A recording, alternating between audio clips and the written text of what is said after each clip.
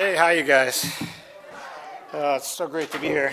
I'm excited about this message, and I think you'll find out why. I honestly believe that the Lord, listen. I mean, I've been hanging with Dave till he went home to be with the Lord for almost 4 decades. I'm the most blessed guy you'll ever meet. I'm telling you, and. We went home, and with the Berean call, we've put about 26 years in that. So you figure, well, an old dog, an oldie but goodie, what's the Lord going to do new? He's actually given me something that have so much fun with. And the fun may not be the right word, but you guys know me, I'm a goofball. So I take very seriously what I do. But I'm still a goofball, I mean, I don't take myself seriously. And, I think this will come across as I present to you. The title of the message is Conversational Witnessing. Conversational Witnessing. You see, I'm really extremely blessed to have friends who are very knowledgeable about science and whose calling it is to use their knowledge to reach the lost. 2 of my best buddies are Carl Kirby, some of you guys know him, and Jay Seegert. And they're incredible at what they do, but they're about evangelism, which is, so great. So the idea is to help believers stay on the biblical course in the spiritual battle for those guys and in terms of beliefs about creation and evolution. And I'm blessed to have them as friends because science is hardly my comfort zone. My father was asked what I was majoring in at The Ohio State University, and his response was, well, he's majoring in the path of least resistance. He was right. My undergraduate degree is in fine arts. So where do you go from there? Well, I went to graduate school in film, so all I did was eat popcorn and watch movies. And, as funny as that sounds, and I won't talk about it this time, but that's the way I met Dave Hunt. I didn't know who he was. He was looking for somebody to help him write a screenplay, and I was a screenplay writer in Hollywood for a number of years. Anyway, back to this. The reason I need guys like Carl and Jay is because I want to do what they do, but I can't do it with the complexity that they do it in, which is they need to do that because they're dealing with guys who, are evolutionists who teach these things and are, the big name writers and so on. I just deal with men on the street, so which you'll hear. Anyway, I prefer to swim without the fear of drowning, which you get me too deep in this or too complex, and I got some problems.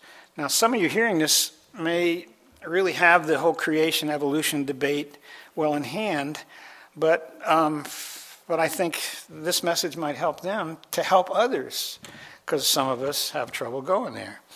But we don't need to. You see, I consider myself a C+ student, and this is not self-condescending. This is reality. I'm a C+, and my favorite teachers threw the plus in and so on, so I hang on with that and so on. But you don't need to be anything more than that. God makes it a level playing field. If he can't speak to all of us at a certain level, then I guess it must be a gift to be intellectual or brilliant or whatever. Dave Hunt was the most brilliant guy I've ever known. He had a memory. I mean, you people that know him have heard him speak and so on.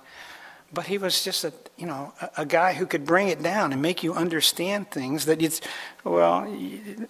think, why didn't I figure that out? How come that didn't come to me? Anyway, there are 2 things regarding creation witnessing that are foremost on my mind. First, I want to be confident in my knowledge of what God's Word declares about creation. Secondly, I want to be confident in communicating the necessity of supernaturalism as the only basis for bringing about the universe and everything in it. Starting with what the Scriptures reveal about creation, here are some major points. Number 1, God created everything, Genesis 1:1. Number 2, he created everything out of nothing, Hebrews chapter 11, verse 3. Everything was perfect, this is number 3, at the time of creation.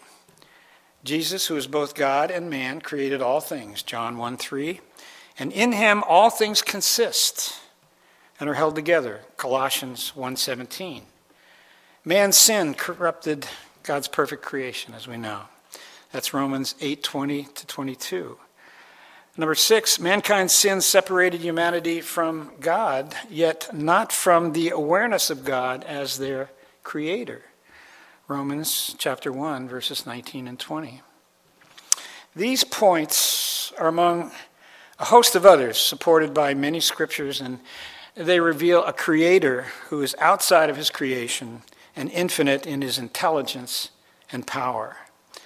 There are two principal beliefs as to how the universe was formed: naturalism and supernaturalism. Supernaturalism, as I indicated, it has a creator-designer who's not part of creation and who brought everything into existence. Naturalism, which we could also call evolutionism, is the belief that everything that exists came about without anyone or anything initiating its formation or guiding its development, which took place slowly and randomly, according to them, over billions of years. Now, one of the commonly false ideas among many people is that those who reject evolution are rejecting science, which would be, that would put Bible-believing Christians in the doofus category, right? That myth makes addressing creation versus evolution a very worthwhile endeavor. And it's not a matter of defending a Christian's intelligence, but rather challenging the myth that evolution is science. It's been said that it helps to cut down the trees that false beliefs are doing their deceitful work behind. We're going to talk about that later in the conference in some of my messages. Well, what are some of those erroneous beliefs? Is the study of evolution a scientific endeavor? No. A scientific endeavor involves observation, measurement, experiment, and the formulation and testing of a concluding hypothesis. Evolution can't go there. What then is the study of evolution? Well, it's a philosophy. It's a way of thinking about the universe and how it was formed. Although it poses as a scientific study, it is in fact scientism. That's the term we use when science has moved from truth to what man believes. It's a religion. It's a belief system. Nothing more. It's a speculative ideology. As I said, it's a religion that cannot be verified or falsified by true science. Why then bother to bring creation versus evolution discussion into witnessing opportunities that you might have? Well, there's a very significant reason. It's a great way to start talking about God. And that's what witnessing is all about. A good friend of mine, who's one of my heroes when it comes to sharing the gospel, has taught me that witnessing is not a presentation, but rather conversation. And conversations are usually open to asking questions and getting responses. The guy I'm talking about, as I said, he's my hero in this, is Mark Cahill. He's, I have a number of friends who are street witnessers. And I'm just in awe of them. And they've really impressed me and helped me to get into this in a big way. Well, questions. See, what about questions? Well, they keep the conversation rolling. Now I'm going to give you some examples. Now again, I'm talking about evolution creation, but this is, as you'll hear as I move through this has to do with witnessing at any level about any subject. Because the goal and the objective is to let the Holy Spirit do it, because you don't know what's going to come from questions that you ask, but guide and direct you to the Word of God, to God's truth. I don't want to get ahead of myself, but I'll just give you some examples. I may say, well, do you believe in evolution? And somebody might answer, oh, of course I do. And I would ask, well, what's the main thing that causes you to believe in it? A response might be, hey, it's a scientific fact. And my response to that is, seriously? as you might expect, that conversation could get interesting. But what could give it legs, meaning that it might go in a worthwhile direction, i.e. toward the gospel? Well, it could end up with plenty of other follow-up questions that are based upon reason, logic, common sense, a bit of science savvy, and certainly biblical truth. Now, some of you may be thinking, well, I can do that part, and I'm not so good at that part, and so on. This is the work of the Holy Spirit. Your job is to just get into a conversation with somebody, okay? And you'll see how that works out. One of the things I love about asking questions is that it usually avoids immediate defensiveness on the part of those being questioned. Few like to have answers forced upon them, and especially when they have no particular interest in or have a limited knowledge of the subjects. What's hoped for is the conversation and the questions will lay the groundwork and motivation for a person seeking answers. You never know who the Lord's going to have you sit beside or what the situation might be. Well, here's another question. I've been told that there's no God and that everything came about by an incredibly long process of nature. Does that sound right to you? And the response may be, yeah, that's probably correct. So then my response to the person's agreement regarding evolution could be, well, can you think of anything that's really complex that came into existence on its own? Or it could be, so you believe living things evolved from non-living things. Have you ever heard of any examples of that? Now I hope, and I'm going to give you lots more questions and responses. Do I sound like a science geek? No, because I'm not. But I'm interested in people, and I want to know what they're thinking about some of this. So what do you think of the belief that everything exists came from nothing? And the response could be, well, that makes no sense. Things have always existed. Well, here's something that I know. There's a law of physics that says the universe is running down. So it must have had a beginning. But before the beginning, what do you think there was? The answer could be, well, nothing, I guess. But don't Christians believe God made everything out of nothing? Yes. Well, how's that possible? Isn't God subject to the same physical laws that you refer to? So he must have had a beginning. Well, not necessarily. Not if he exists outside his creation and is not subject to the laws of that he created. If that's the case, which the Bible claims, he has always existed.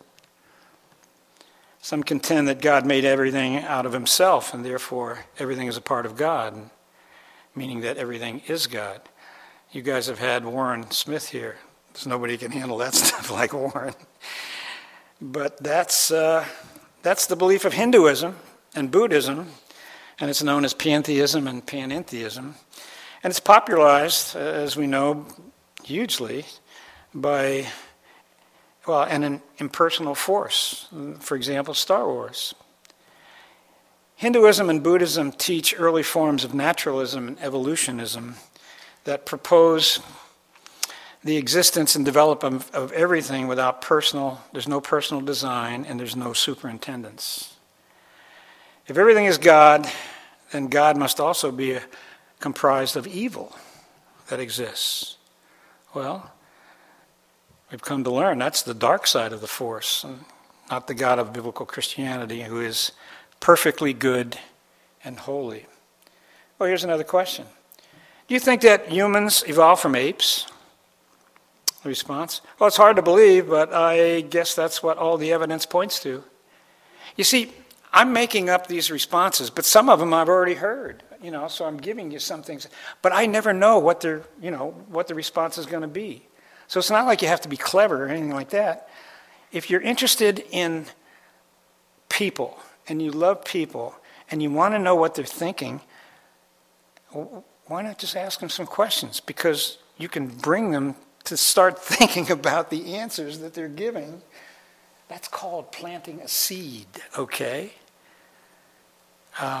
Again, I'm getting ahead of myself, but I'll repeat this. One man plants, another waters. but God gives the increase, right? Neither he that plants nor he that waters, okay, is anything. This is God's work, but we get to be his instruments and so on. So you never know who you're going to meet, where they may be. Have they heard the gospel? A lot of times I often think about the thief on the cross. Very little dialogue between Jesus and, this thief.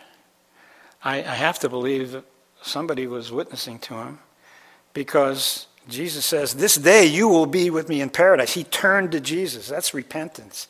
It's just a matter of turning. He turned to Jesus after mocking him at the beginning, remember?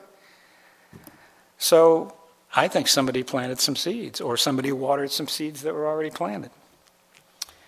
Well, so this person that said, well, I think it's probably the case that we evolved from, apes or some kind of animal form. So I say, so it's from slime to invertebrates to bony fish to creeping, slithering things to apes and then to you and me? Well, the guy says that's what I've been taught. Although I think we've lost ground when it comes to our sense of morality. It's really interesting when you're talking to people, some gems that they come out with. Yeah, you're right there. Well, what happened to morality? Well, how can there be that, Animals are neither moral or amoral. Or immoral, sorry. Can you think of any animal that is a clear transition or link between two different kinds of animals? Well, I've been told there are, but I don't remember what they are. Did you know that there are millions upon millions of fossils, yet there's not one that exhibits transitional characteristics necessary to be reasonably considered a bridge between, or link between, two different kinds of animals? Oh, what do you know of the Big Bang Theory, other than the television comedy show? Well, supposedly it's the way the universe began. Why do you say supposedly? And the response could be, well, I'm an engineer and I have trouble believing what I recognize as incredible design in nature and the way we go about building things. I can't see all of that having started with an immeasurable explosion. I like the TV show, though, but I don't buy the so-called scientific theory. And then I would ask somebody like that, so are you a Christian? And the response could be, no, not really. I bailed out on organized religion. Well, why was that? Well, I was a Catholic, and I got tired of being told what to believe, and especially the reason given for it. The reason given is because the church says so. That was huge in my conversion. Did you stop believing in God? And the response is, well, probably not. I just don't go there anymore. As an engineer, would it be your guess that God is the designer of the universe? Response could be, oh, it'd be more than a guess. My math is pretty good, and the astounding complexities I see in everything from plants to animals to the human body make the idea that they came about randomly a bad guess. As far as probability goes, it's a farce. It could never happen by chance, in my view. Now, you're not always going to get these particular answers, but you're going to get really interesting answers. And something that makes you think of, well, what else could I ask this person about? Did you know, to the same guy, the engineers, I might say, did you know that what God said in the Bible, he said, come, let us reason together? And then I might say, I really enjoy talking with you because you seem like a very reasonable guy. And a response, when you quote something from Scripture, again, remember, I'm on a street with everyday people. I'm not in a classroom, or I'm not debating, Dawkins or whoever it might be. I'm just talking to people who maybe have less science background than I have. I just want to know what they think. So I might say, did you know that God said in the Bible, come let us reason together? And I might say, I really enjoy talking to you because you seem like a very reasonable guy. And a question could be, and I've had this kind of thing, where does it say in the Bible God wants to reason with us? I like that. I say Isaiah chapter 1, verse 18. Let me show it to you so you can read it for yourself. This is really important because when I was challenging these Protestants. I was the last one in my family to come to Christ. And my wife came to the Lord a year and a half before I did, and she started hanging out with these evangelicals. And I figured, okay, I'm always running these questions by the priests and the nuns, in my background and my education. I'm going to run it by these guys. So I asked them a question. And they looked at each other, they opened the Bible and said, "Here, Tom, read it for yourself." Come on, what? I never had that kind of, answer throughout my 20-some years in the Roman Catholic Church. Well, you see, what I've presented are possible questions and answers, and as I've been saying, we never know where a conversation will take us, and when we go about trying to share the gospel. Sometimes we hit a brick wall. Fine. Person wasn't open to it. You just keep a sweet attitude and move on. Lord, give me another opportunity, whatever it might be.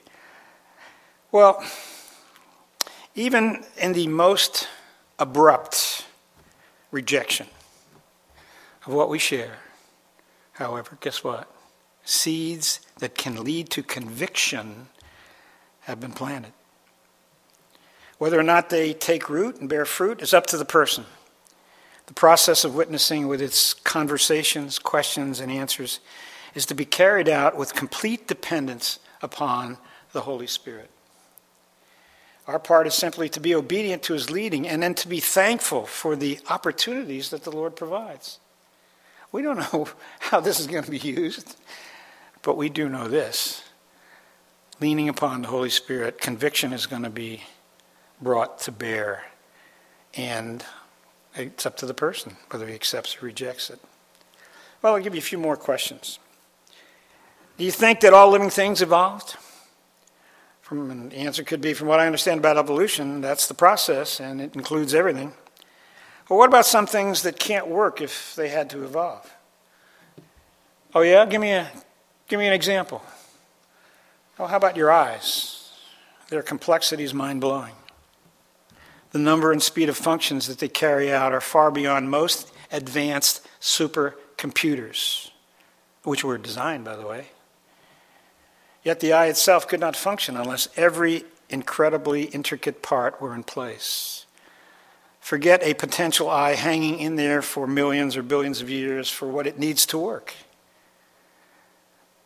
Guy would maybe respond to that and say, I hear what you're saying. And I would say, well, speaking of hearing, it's the same for your ears. Given their astounding complexity, if ears are dependent upon random, mutation-driven developments, progressing from simple to complex over long periods of time in order to function, we would all be deaf. All the multitude of astoundingly complex components of eyes and ears must be in place at once, or neither body part will work. It's as simple as that. Well, another question is, no doubt you've heard the question, what came first, the chicken or the egg? Did you ever wonder who came first, man or woman? Well, the response could be, well, I never thought about it, and I'm aware that Christians believe that man was created first, but I don't know about that. Are you thinking they evolved? Well, yeah. So which one evolved from the other? Does it make any difference? Well, probably not, as long as the male or female can evolve the necessary opposite sexual body parts to enable impregnation and childbirth. Do you have any idea how that could happen? Well, no, not really. My response? You're not the only one. Evolutionists admit they don't have a clue. This is so impossible. That's why they don't. They don't want to hear that question because they have no answer for it, among lots of other things that they don't have any answers for. You see, all the questions and responses I presented to you, again, are ones that I made up or ones that I've had some experience with and so on. But I want to keep this, kind of here and there. And so what am I trying to avoid? I don't want us to get into the mentality of I need a methodology. I need to say this, and then they have to say this, and then I have to take them this. Some apologetics works that way, especially when you're dealing with cults, but not necessarily. My goal is to get a good conversation going in the direction of God's Word. I'm trusting in the Holy Spirit to pull that off. You see, it often depends on circumstances. And you never know what the circumstances are going to be. In mid-March, we got 4 feet of snow in Bend. A good icebreaker to talk. That was a pun intended, by the way, so just excuse me for that one. Well, I could say, hey, shoveled any snow lately? We were grinding in Bend. Peg and I were locked in the house for 3 days. Our driveway, it's just gravel, but it was like 90 feet long, and we had 4 feet of snow. We couldn't get out. Peg has these ideas about, well, Tom, we have snowshoes. Oh, yeah. What's in the freezer, honey? Well, again, when the question's asked, we don't know where it's going to go, but I keep repeating myself, but that's the deal. I want you to know that. So I just trust in the Lord to give me a response to the person's response and maybe a follow-up question. One of the goals, in addition to taking the talk in the direction of biblical truth, particularly our Creator Jesus and the gospel, is to get people I'm chatting with to think. To think. It's amazing how much stuff we have rolling around our head we've never really thought through. I was speaking at this is some of my favorite group, about 180 young in their early 20s to pushing 30. This is 180 of them down in southern England, and it was a conference. And I was one of the speakers, and I opened up and I said, hey, look, gang, these speakers and I, we are thrilled to be here. And you know what we want? We want you guys to think biblically. And I just let that hang for a minute. I said, but you know what? We'll be thrilled if you just think. Because they're equipped to do that. Absolutely. But they need to be exhorted. They need to be encouraged to do that.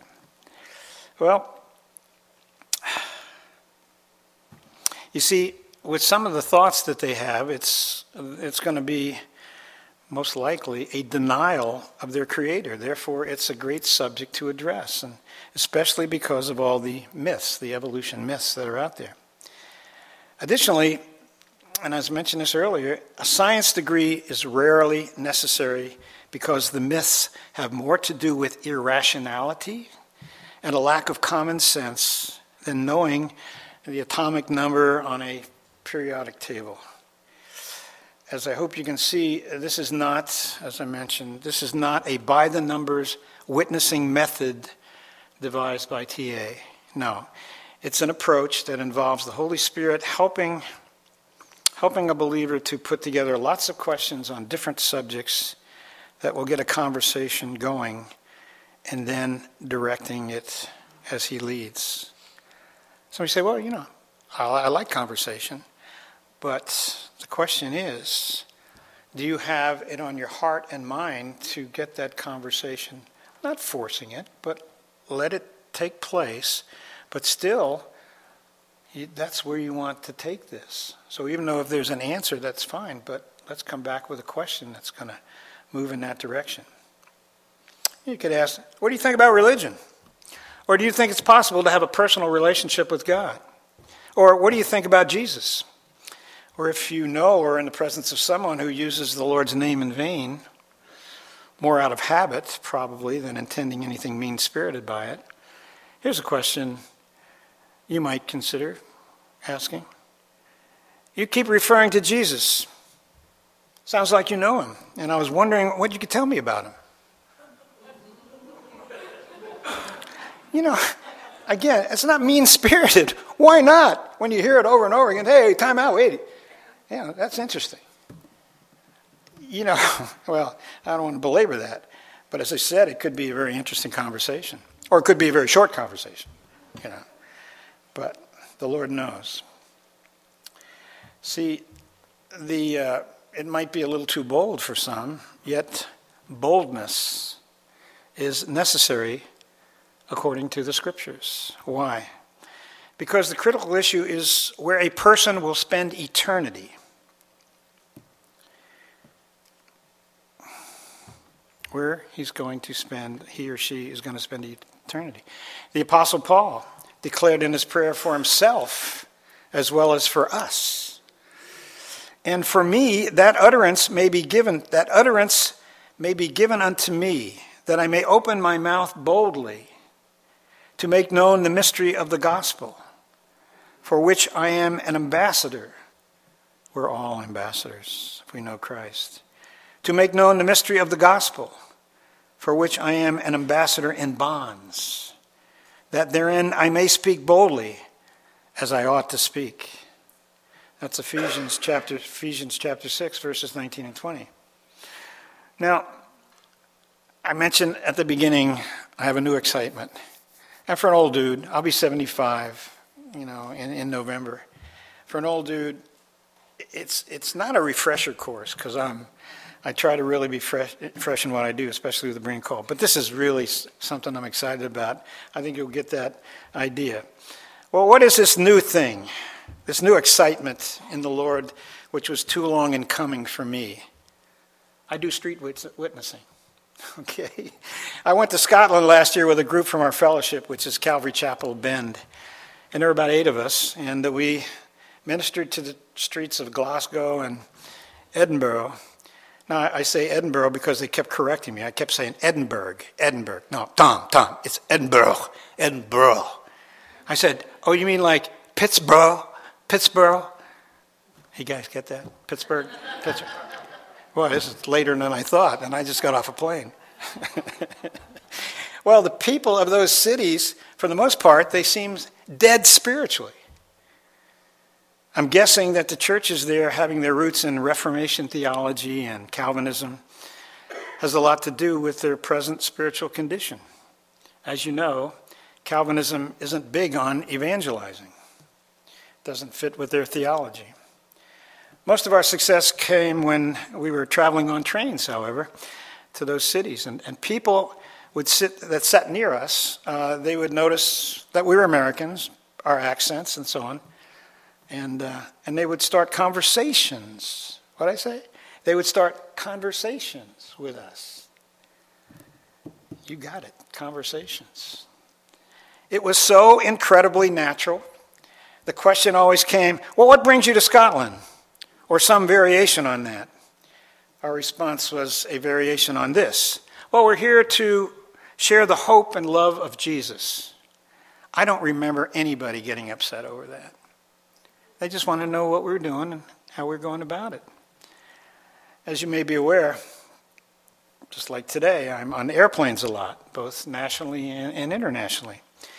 Here's my favorite question from the person sitting next to me. Not the person who's wearing sound-deadening earphones or the ones who's practically falling asleep on my shoulder. I'm talking about those who are interested in chatting. Here is my absolute favorite question from them. What is it you do? And here's my standard answer every time. I'm in the spiritual consumer advocacy business. And the response is, say what? So I repeat, I'm in the spiritual consumer advocacy business. I usually start off by mentioning that there are more than a few religious con men around, along with those making up their own theology and promoting their own ideas, and especially on TV. I declare that they need to be seriously scrutinized, and I explain that that's what I encourage Christians to do. Think that's not a conversation appetizer that heads right for the main course? I nearly always get to explain what being a Berean is all about and how I encourage Christians not to buy into what these popular preachers are telling them. Not that there aren't good preachers out there, good teachers, but whoever it is, they need to check them out with what the Word of God says. I explain that the Bible is my source of God's communication to mankind, and any spiritual Information outside of that consists of what? Guesses, speculations, the opinions of mankind, or simply the schemes of religious rip-off artists. I use terms like caveat emptor, Latin, let the buyer beware. Throw in things like the value of Consumer Reports. And if I can remember their names, I mention people like David Horowitz or Ralph Nader, who are consumer advocates. I have never had unbelievers give me a negative reaction as I explain what I do. They've always appreciated what I've said. And which has led some terrific questions and some terrific conversations with these people. Now, that's just my own personal deal, and I can use that. But it's all about getting into conversations and seeing where the Holy Spirit leads them. Although it would be incredibly wonderful if the conversation ended with the person that I'm talking to give his or her life to Christ. That would be fantastic. But again, as I mentioned earlier, the scriptures tell us that there are other aspects of the conversation process. One man or woman plants, others water, but God gives the increase. And that's 1 Corinthians chapter 3, verses 6 to 8. So conversations can involve planting seeds or watering seeds that others have planted. Do you know who and what and who did what and what? You don't have to. The Holy Spirit knows. And he will give you what that person maybe needs to hear next. Who was it? Apollos? Remember? He was preaching the word of God, but he comes along Aquila and Priscilla to show him more about this, okay? That's the way it works. In effect, God takes over. As the Apostle Paul writes, I have planted, Apollos watered, but God gave the increase. You know, a couple of Jehovah's Witnesses lady came to my door a couple of weeks ago, and I was doing my taxes.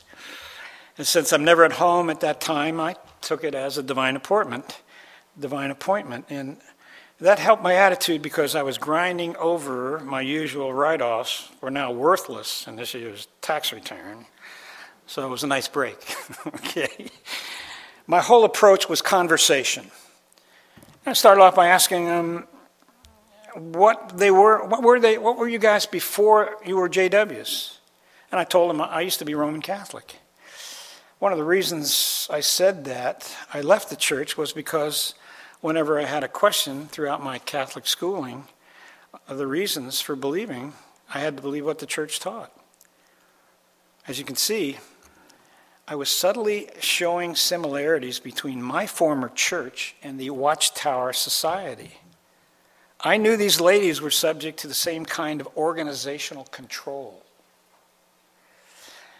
I also asked them if they'd ever been in a Catholic church, and neither one of them had. So I said, well, if you ever get the opportunity, you're going to see behind the altar, you're going to see a cross. But it's not exactly a cross, it's a crucifix. There's a body still hanging on that cross. I said, the body was supposed to represent Jesus. And then I asked them if they knew why the body was still on the cross. Well, they were fascinated, but they had no answer. I told them that in Catholicism, their Jesus did not pay the full penalty for the sins of mankind. We were taught that we had to add to that payment either by our sufferings here on earth or later in purgatory in order to expiate our own sins. I said, that's not the Jesus of the Bible. And they seemed to agree. I added that I was very concerned for my relatives who believed in the Jesus of their Catholic Church, a false Christ that couldn't save them from their sins. I told them that I was just as concerned for them because they knew the Jesus that I believed in, because we went over that, was not the Jesus they were taught in the Watchtower Society. You see, sometimes, although we're talking about conversations, sometimes, especially with cults, you got to get to a point in which you know what they're hanging on to and so on. Now, that's not going to happen on the street because you may not know where the person is and what kind of religious background they had. But you see, cultists at your door are trying to convert you, so I want to keep it at a conversation mood, yes, for the most part, and then try to rock their boat if I can. Besides giving them some seeds I hopefully planted in our easygoing conversation, I want to give them something to really think about as they walk off. After I get to the fact that the Jesus we believe in were clearly different, and that we both couldn't be right, either they or I are in serious trouble. I mentioned that a false Christ cannot save anyone, and they were, at that point, they're checking their watches. So do I want to hang out with this person any longer? Knowing that they're going to walk off, I said, look, after you leave here, I hope you will read John chapter 8, verse 24. The verse says, I said therefore unto you, that ye shall die in your sins. For if you believe not that I am, there's an italic H-E in there, but that's not in the original. Unless you believe not that I am, ye shall die in your sins.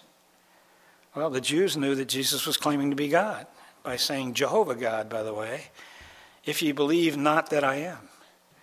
That's why they took up stones to stone him, as we know. Well, the Jehovah's Witnesses New Translation Bible says, and I always have a copy of that, by the way, this is why I said to you, you will die in your sins. For if you do not believe that I am the one, that's what they add, you will die in your sins.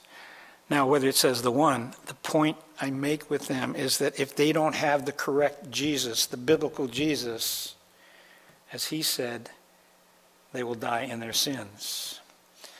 My prayer is that as I watch them walk away is that the Holy Spirit will convict them over that verse.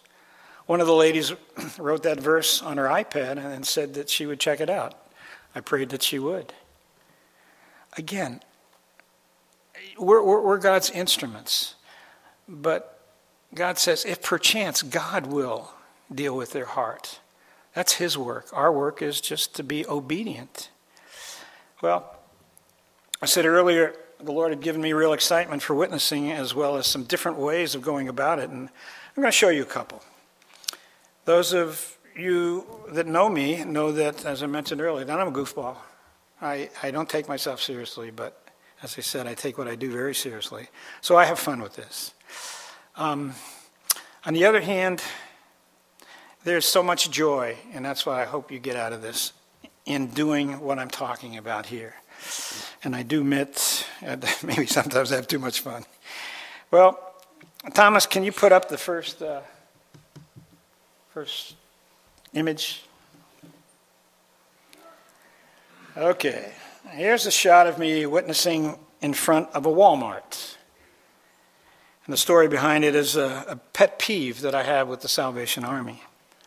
Have you ever, and I mean ever, been given anything from the bell ringer related to salvation?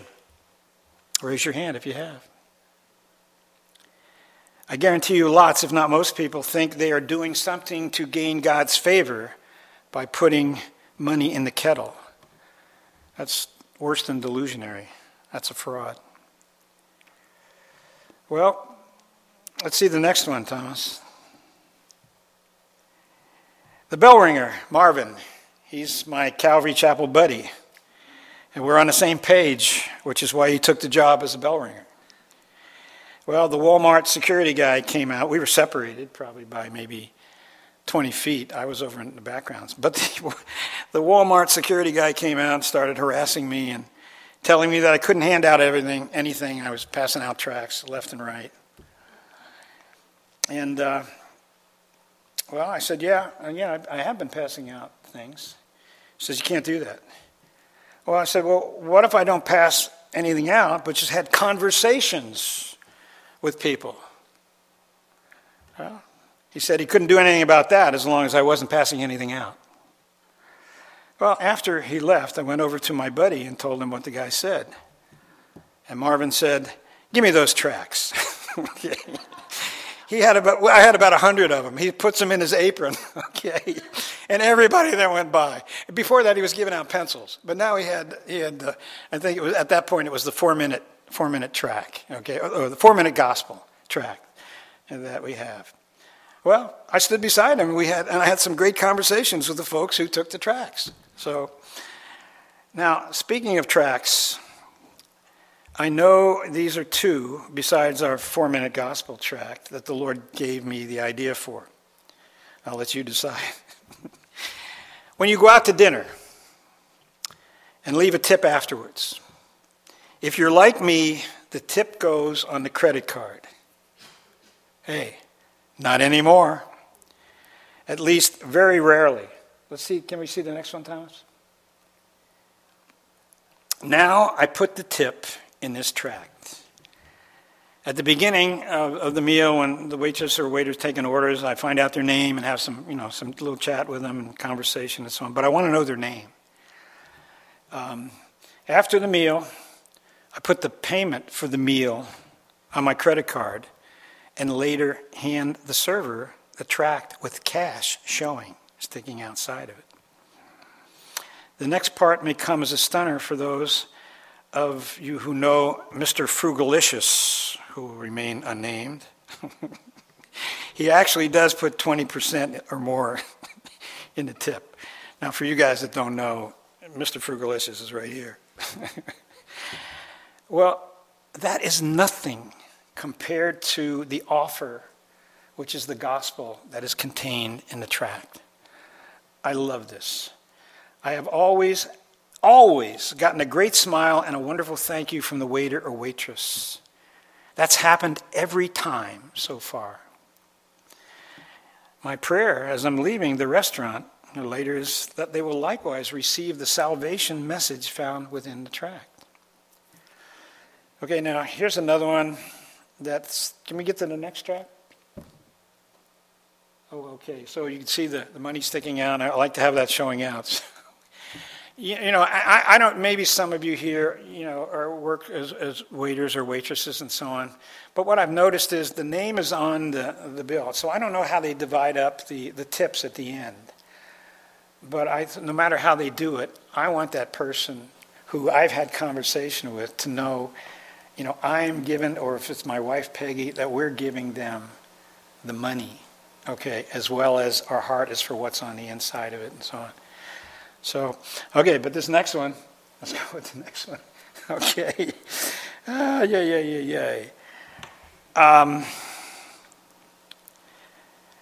You see, this tract here has more, as I said, to do to change my heart than for the folks it's intended to minister. I hope not, but it has changed my heart. You see, I have a bad attitude toward cardboard sign-carrying panhandlers. And the reason is I've had personal experiences, and some of the discourse when you're trying to help them out get pretty ugly, sometimes nasty. I realize that some people along those lines are truly in distress. And I know that others are making a career out of asking for money. So it's hard to know which is which, and that's why I came up with this, I call it a snack tract. I staple a food bar to the tract and keep some in my car. They have favorite street locations in my town, and I drive past on my way to work or home from work, and I pass out the snack tract. They've been sitting there, in some cases, most of the day. Just give them something to eat. But as it says, it's more than just a snack bar. And on occasion, I'll add some money if I feel led to do that. And I have at times. I remember this one lady standing out there. It was almost snowing. She had pajama bottoms on, and she had a cardboard thing. And she may have been barefooted. I can't remember. I may have driven around the block to make sure that I got the tract with money in it for her. I just led the Lord to do it. Jesus said, if you have opportunity, feed the poor, deal with it. Certainly our first deal is for the body of Christ, brothers and sisters in trouble and so on. But anyway, as I said, this is more to get my heart right and so on. You see, it's the unchanging gospel that when it's believed saves people, not the package. A couple of last things that need to be said, although I'm truly having, as I said, a joyful time in my witnessing. But witnessing is not an option. It's a commission. It's the Great Commission, Mark 16:15. And he said, Jesus, unto them, go ye into all the world and preach the gospel to every creature. Secondly, some of you may be thinking, witnessing comes easy to me, well, because I'm in ministry. And I don't remember the verse I just quoted, go ye into all the world if you are in ministry and preach the gospel. But Tom, you have a seminary or Bible college degree, so you're trained to go out and witness. Seriously? The last time I was asked about where I got my academic training to do what I do, my response was, I majored in the path of least resistance. That's what my dad told people I was majoring in, at The Ohio State University. My degrees are in fine arts and film. On the other hand, I had 4 decades hanging out with Dave Hunt, so I don't slight that one bit. Nevertheless, the bulk of my conversation, questions, and responses come from what? From reading God's Word every day, rarely without exception. That has nothing to do with my ministry work. I mean, it helps. But it takes place starting around 5 a.m. and goes on for about an hour every day.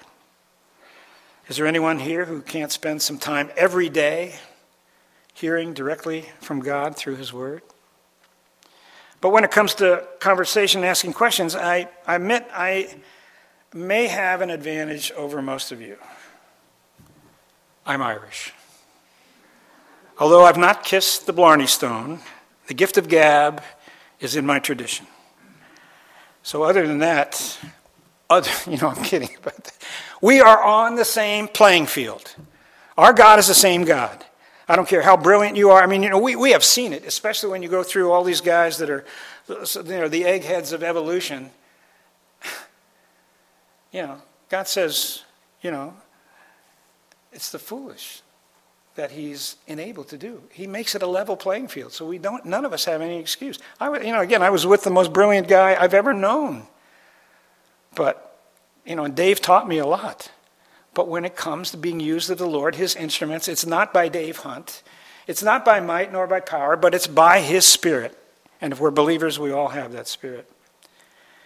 My prayer is that our loving God will give us all an increasing desire and a heart to witness of the love He has for all of His created beings. So let's pray to that end. Lord, You're such a wonderful God.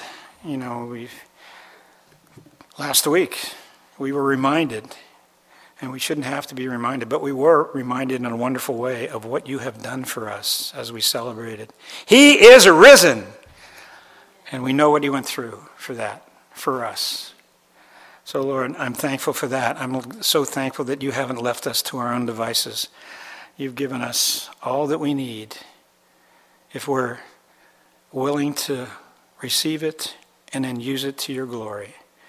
And I pray that for myself and all of us here. In Jesus' name, amen. Amen, you guys.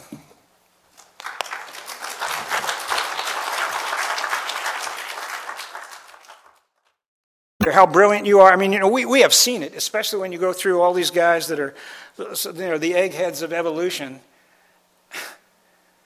God says, it's the foolish that He's enabled to do. He makes it a level playing field, so none of us have any excuse. I was with the most brilliant guy I've ever known. But, and Dave taught me a lot. But when it comes to being used of the Lord, His instruments, it's not by Dave Hunt. It's not by might nor by power, but it's by His Spirit. And if we're believers, we all have that Spirit. My prayer is that our loving God will give us all an increasing desire and a heart to witness of the love He has for all of His created beings. So let's pray to that end. Lord, You're such a wonderful God. Last week we were reminded, and we shouldn't have to be reminded, but we were reminded in a wonderful way of what You have done for us as we celebrated. He is risen, and we know what He went through for that, for us. So, Lord, I'm thankful for that. I'm so thankful that you haven't left us to our own devices.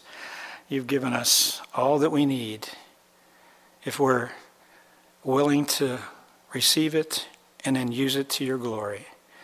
And I pray that for myself and all of us here. In Jesus' name, amen.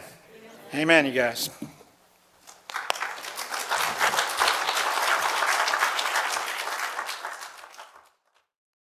And all of us here. In Jesus' name, amen. Amen, you guys.